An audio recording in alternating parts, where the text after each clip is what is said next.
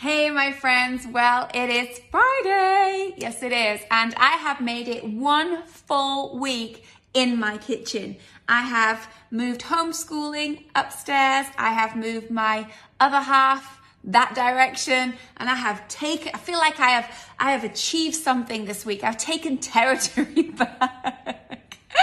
It's like there's more windows, there's more light, but I feel like next week I may be relegated to another room and out of the hub of the home. But for today, I am still here. And so we're going to close out this week. I hope you found the last few days helpful. I think we went on a journey together, and I think sometimes it's just good to unwrap something and not rush on and actually take the time to look at the different areas in our life that maybe we need to examine with a little bit more of a magnifying glass rather than just rushing past. So I hope that was helpful. And I don't want to move completely away from that as we round out the week. I know we finished talking yesterday about Mephibosheth, but I want to just seal out the weekend with another thought that I think sits right alongside of that, as today I ask you to choose to bring.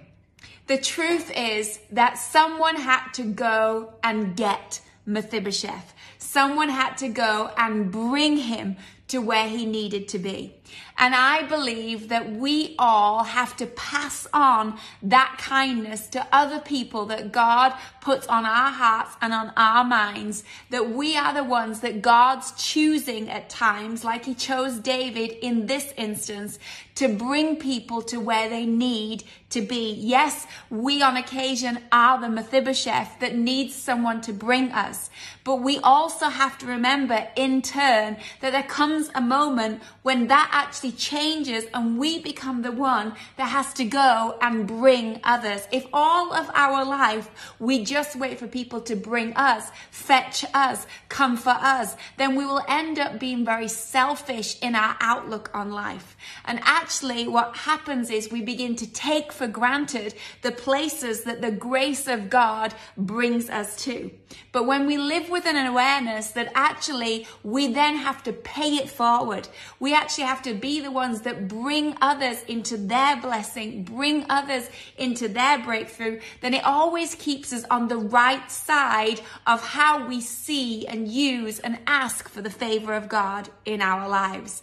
And so after reading all week about how Mephibosheth was brought from Lo-debar to a place of blessing, I want to end the week by a challenge saying, okay, maybe you are Mephibosheth and you are going to be moving from where you are to where you need to be. But I also want to put the challenge before you that maybe God wants to use you to help another Mephibosheth, someone else out there that right now just needs the love, the encouragement, the life. And I just think it would be great if we could end this week on Friday by spending our weekend being someone that chooses to bring others to where it is there's a blessing for their life. Bring them by encouraging them, bring them by loving on them. You know, I'm always going to point this back to helping other people. You know, I think everybody has a signature message in their life. And if you're like, Charlotte, I'm pretty sure you've said this in other ways, I'm pretty definite I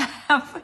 Because I think sometimes we've got to do the work for us, and then we've got to remember the work we're called to do for others. That's the Jesus I follow. He came and he found those disciples, and then he spent the whole time saying, okay, now you got it, now go and do it. Now you see it, now go and share it. And I think that's the work that God calls us all to. In fact, I know it is. And so I just think it's a privilege. What a privilege it is that God would allow us to go and help someone else, that God would use our hands and use our feet and use this to actually do something that actually makes a difference in someone's world. Let me read you a scripture that is found in Luke. It's a well-known piece of scripture, and it's in Luke 14, and it's the parable, and it's a picture that God's painting, a picture that Jesus told the disciples about, those that were listening about, to portray what it is that God's after.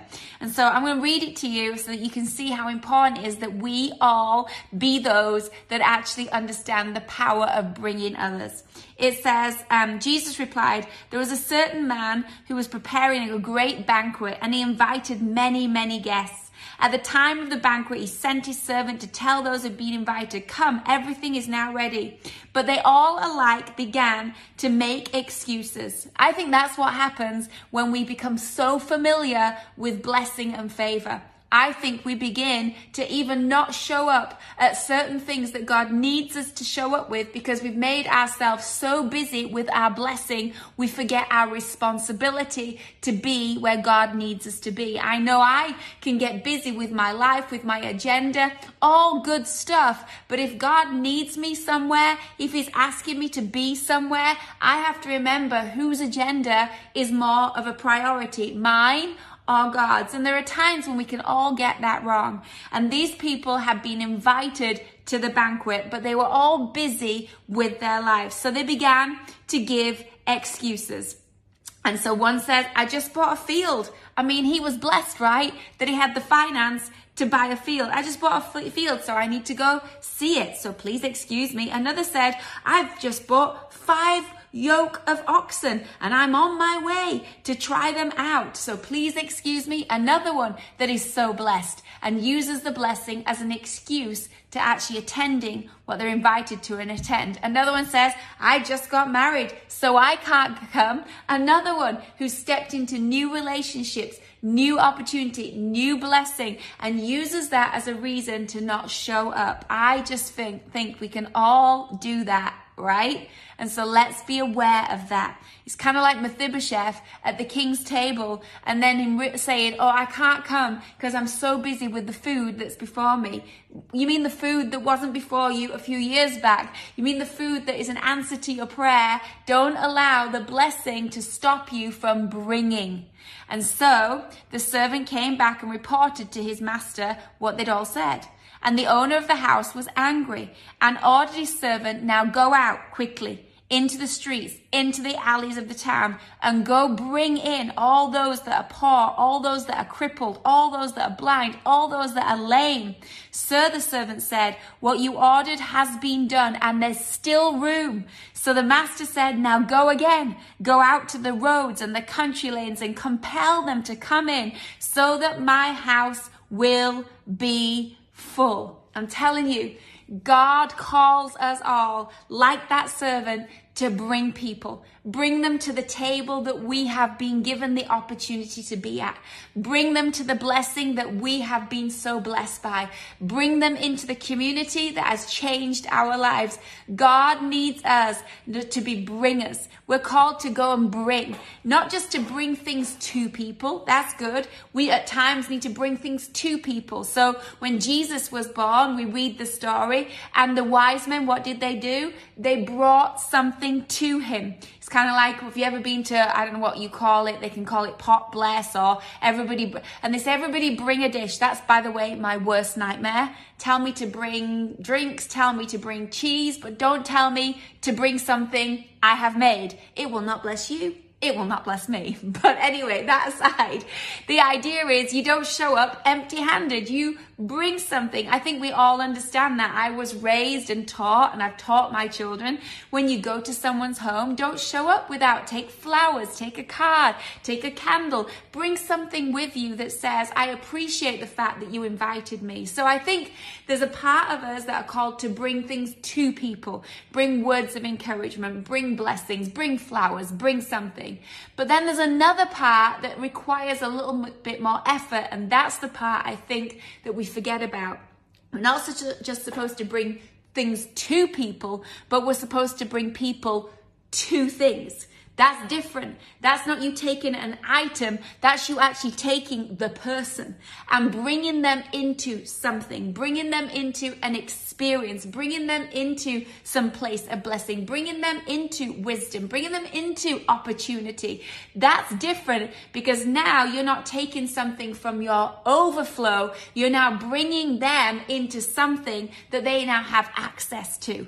And I think all of us, if we've had a journey, anything like Mephibosheth, if we've had a journey where we feel that there's been times where we've had nothing to give, and now we're in a moment and in a season where we feel like we have something, we're at the table, we've made progress, then I think it's upon us all not to forget that we still have an opportunity and a responsibility to bring things to people, but bring people to things. Who are you bringing into the blessing that God has given you? Who are you bringing into the community that God has allowed you to be part of? Who are you bringing? Who's the one that right now doesn't just need a token gesture, but needs you to actually take the time and effort to bring them all the way to the table? I want to ask you this weekend, it is Friday, here's the challenge. What can you bring? What can you bring to, and who can you bring to?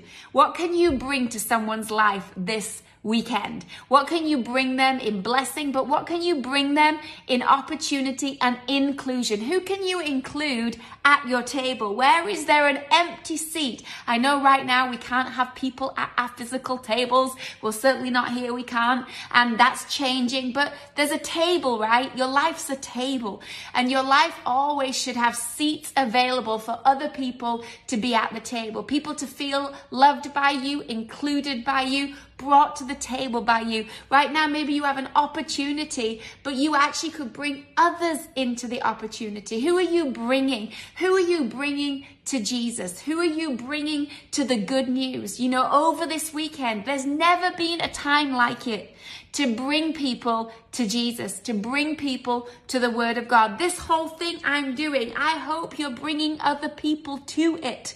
I hope you're saying at your friends and saying, come to the table, come to the Word of God, come into this community. I hope you're telling people, my church is online, and you're bringing them into an experience which maybe they would never have gone to before, because they would never have actually walked through the doors of a building. But now in their own homes, you can invite them and bring them into a church experience right there in their own space. If we will live with a mindset that says, I'm going to bring, how many more people can come to a place of blessing?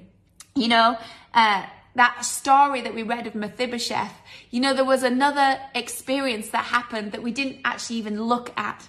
But the experience was later on, Ziba, who was his servant, actually tried to steal from him the blessing that David had provided for him. He actually lied. He actually lied about Mephibosheth to David, causing David to be upset. And when David finally found out the truth in 2 Samuel, he finds out the truth, then he says to Mephibosheth, well, I'm going to do what's fair. You know what? I'm going to take everything that you have, and rather than give it to Ziba, like I said I would, I'm just going to split it down the middle. You'll have your share, he'll have his share. And you know what Mephibosheth did? Mephibosheth said, it's fine. I don't need a share.